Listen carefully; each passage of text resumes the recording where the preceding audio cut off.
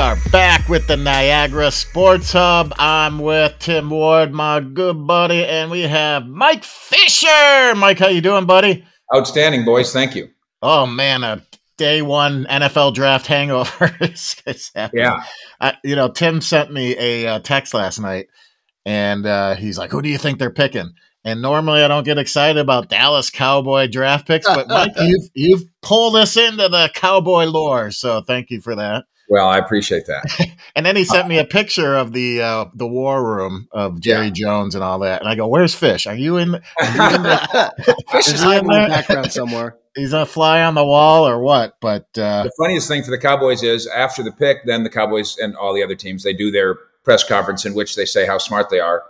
And in order to establish that they're telling the truth about how much they like the Tulsa offensive lineman Tyler Smith, who nobody had heard of 2 months ago. Cowboy fans aren't in love with the idea, mostly because they don't really know him, even though he's from Fort Worth, the kid. Jerry held up the piece of paper to demonstrate. He held up a piece of paper that replicated the draft board. He said, and I mean, everybody's like going like this trying to see the name. But everybody thinks that everybody's lying all the time. And Cowboy fans are upset with the Joneses because they haven't accomplished much in the offseason. But they don't lie about that. I mean, they puff their chests, but they don't exactly lie. For instance, the Cowboys told us a couple of days ago they had about 14 guys with first-round grades. Well, Jerry's waving that paper around, and guess how many lines there are before there's a different color? 14. 6. You can count the lines. Yeah. So they're not lying when they say they love Tyler Smith, and then we'll see in a few months and a few years whether or not their passion is correct. Mike, I'm curious, do the Cowboys still use the Jimmy Johnson depth chart and draft chart? Boy, I'm so glad this is one of my favorites. I'm glad you asked this. So here's the backstory of it. A guy named Mike McCoy, who was Jerry's right-hand man in the oil and gas business, came here with Jerry and was named a Cowboy vice president. Not particularly in charge of any. He wasn't a football guy, just a brilliant guy. And so it was Mike McCoy one day that sat down as he was looking at teams making trades, and he goes, that team just traded a 1 in exchange for a 2 and a 4.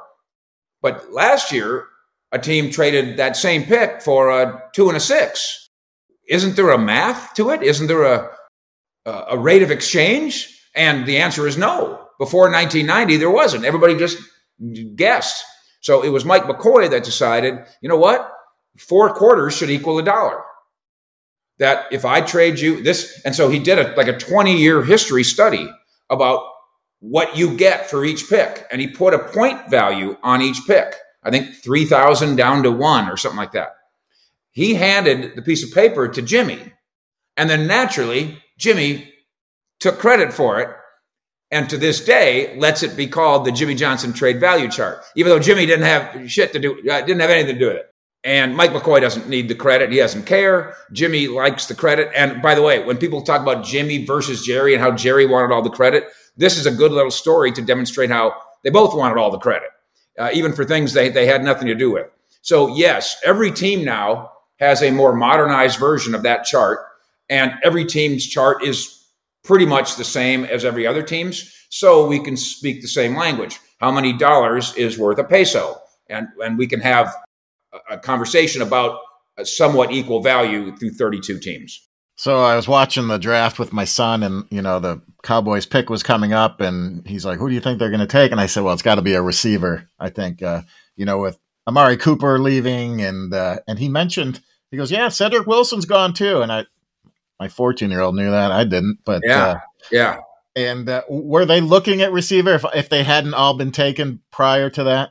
Yeah, they went into this, and of course, second round tonight, they can still do something there. They went into this thinking offensive line, wide receiver are our 2 areas where we need help.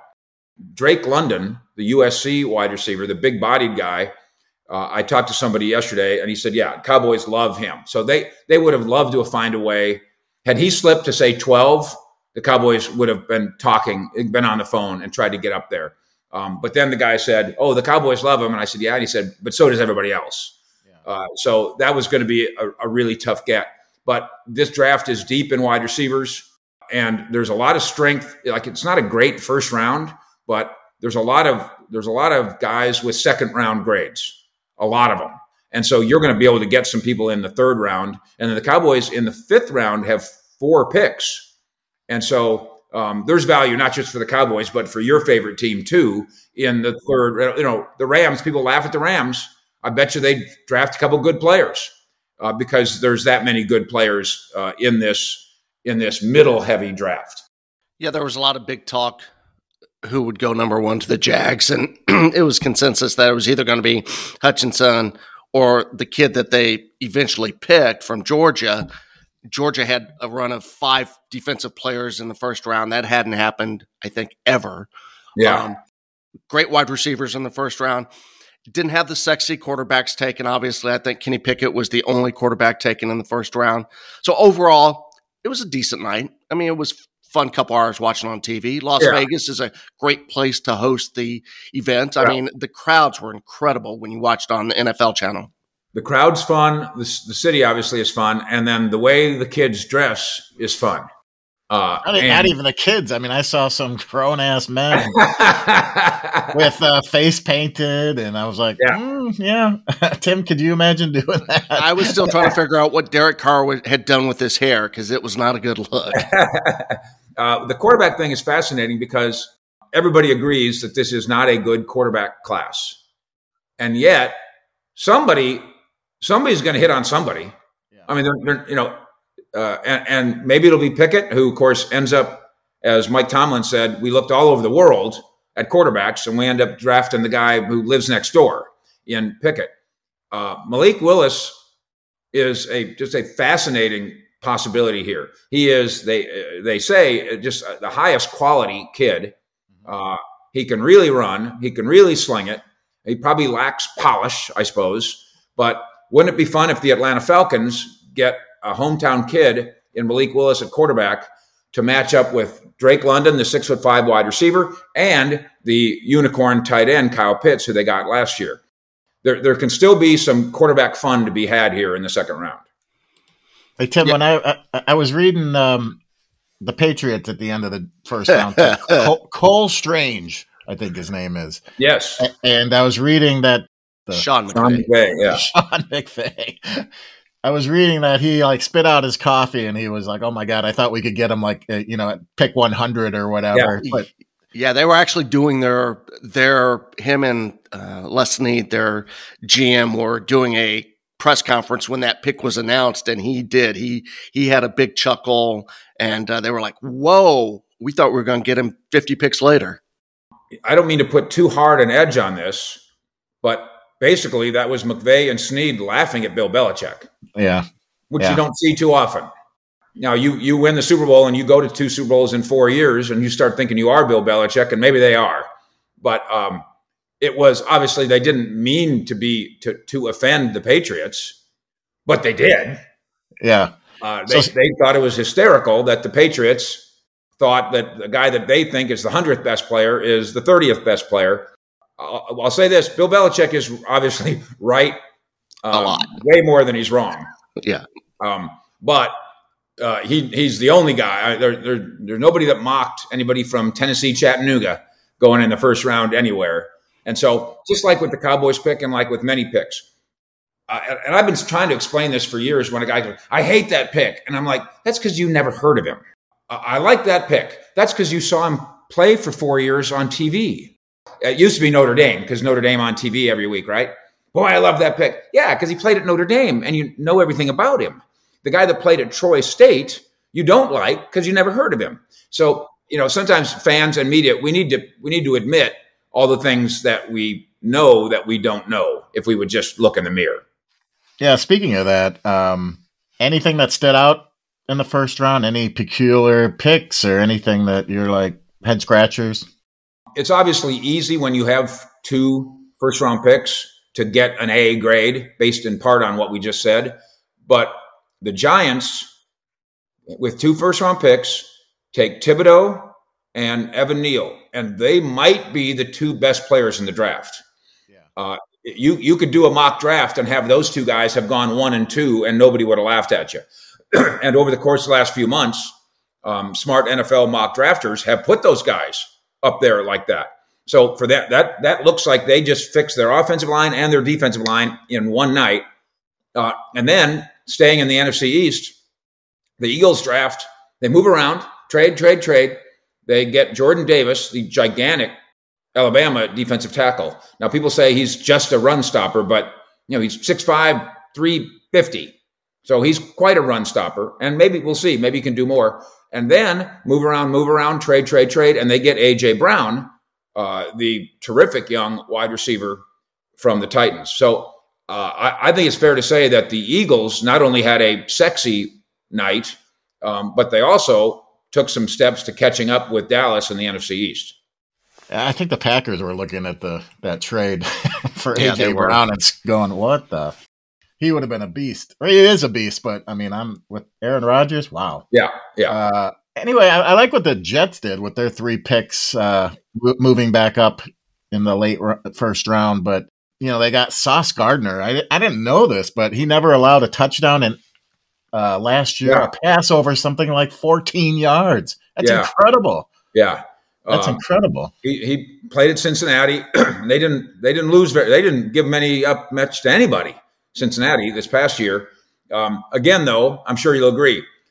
When you have that much ammunition, like the Jets had, you should make headlines and you should make headway, and they did. What is impressive about the Rams is F them picks, and then end up drafting just fine. People say, "Oh, they never draft." No, they draft.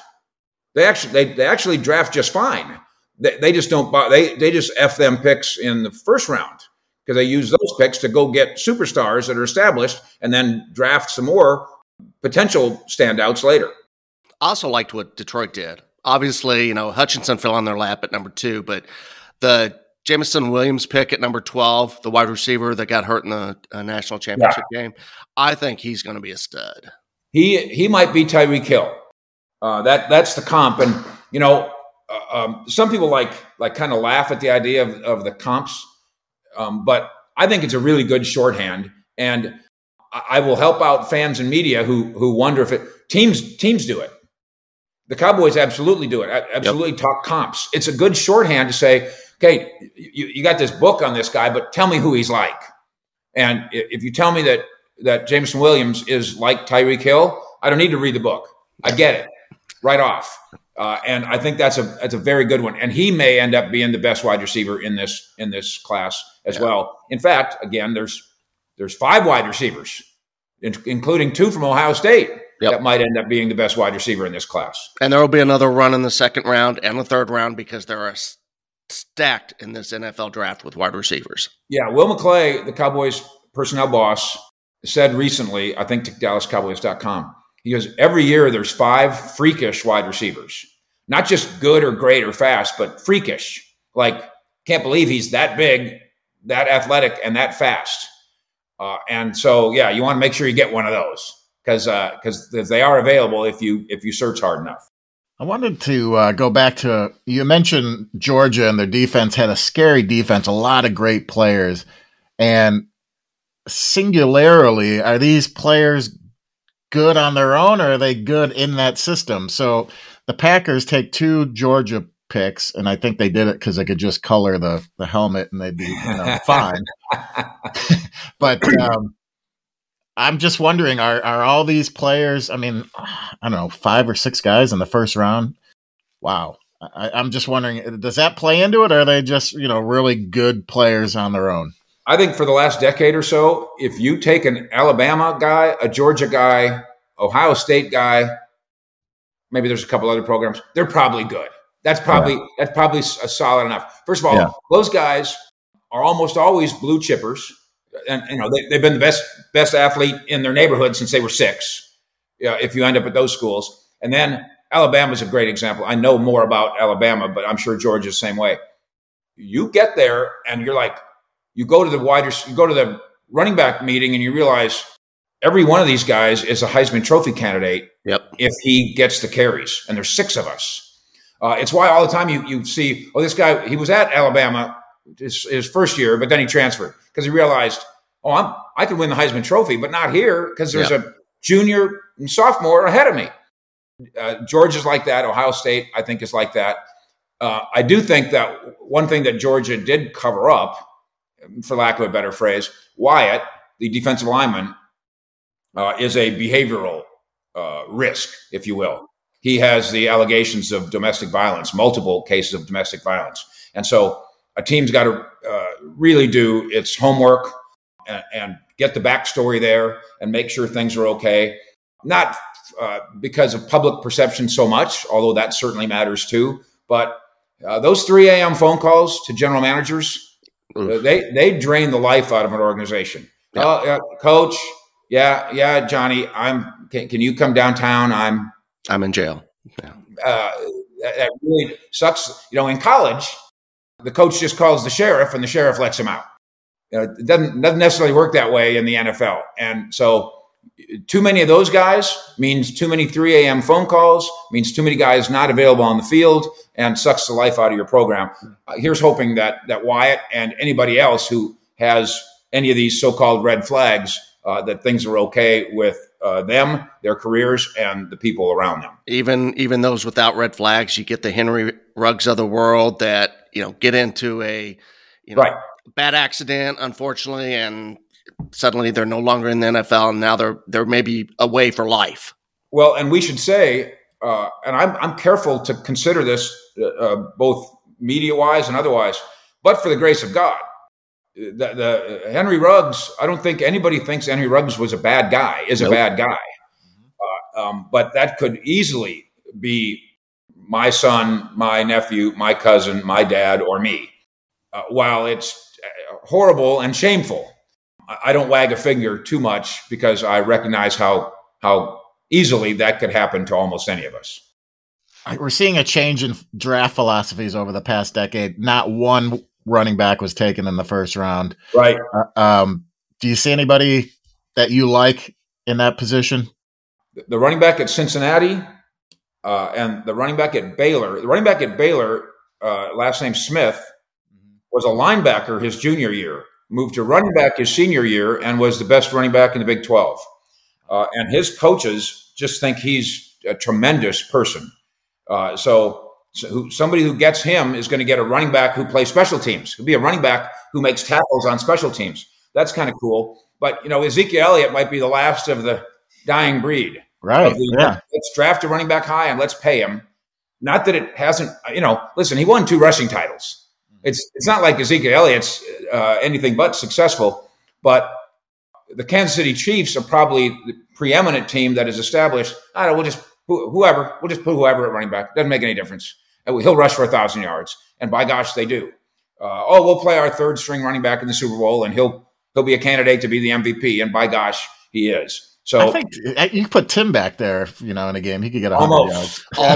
Almost. These 55-year-old legs that ain't what they used to be. And so you're right. It's been a really fast change in not only in draft philosophy, but roster building, where I can just put a guy back there. And so, I think teams are wising up. And it's too bad. Because the Cowboys, Zeke's taken a big bite out of the salary cap. Not his fault.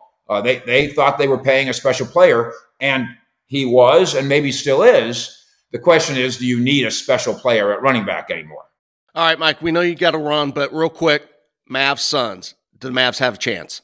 If Luka Doncic is on your team and not limping around, you have a chance. The Suns, of course, now that Devin Booker is going to try to play, and he did play last night. Yeah, if you're a Mavs fan, you're kind of hoping, no offense, Devin, but kind of hoping that your hamstring continues to bother you for a couple more weeks. Devin Booker can do some amazing things. Chris Paul just will not go away, and he's been a thorn in the Cowboys and the Maverick side.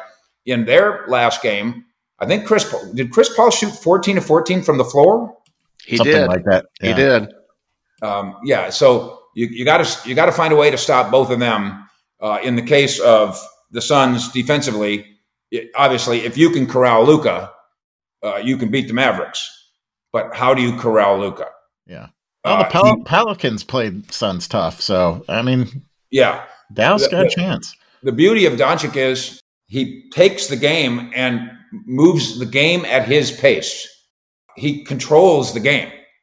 And if he wants it to go slow, it goes slow. If he wants it to go fast, it goes fast. If he wants it to be flashy, if he wants it to be pounding, whatever he dictates is what the game is. And that's the Mavericks' chance. Obviously, they're going to be underdogs in the series, but the dictation of Doncic is the Mavericks' best chance.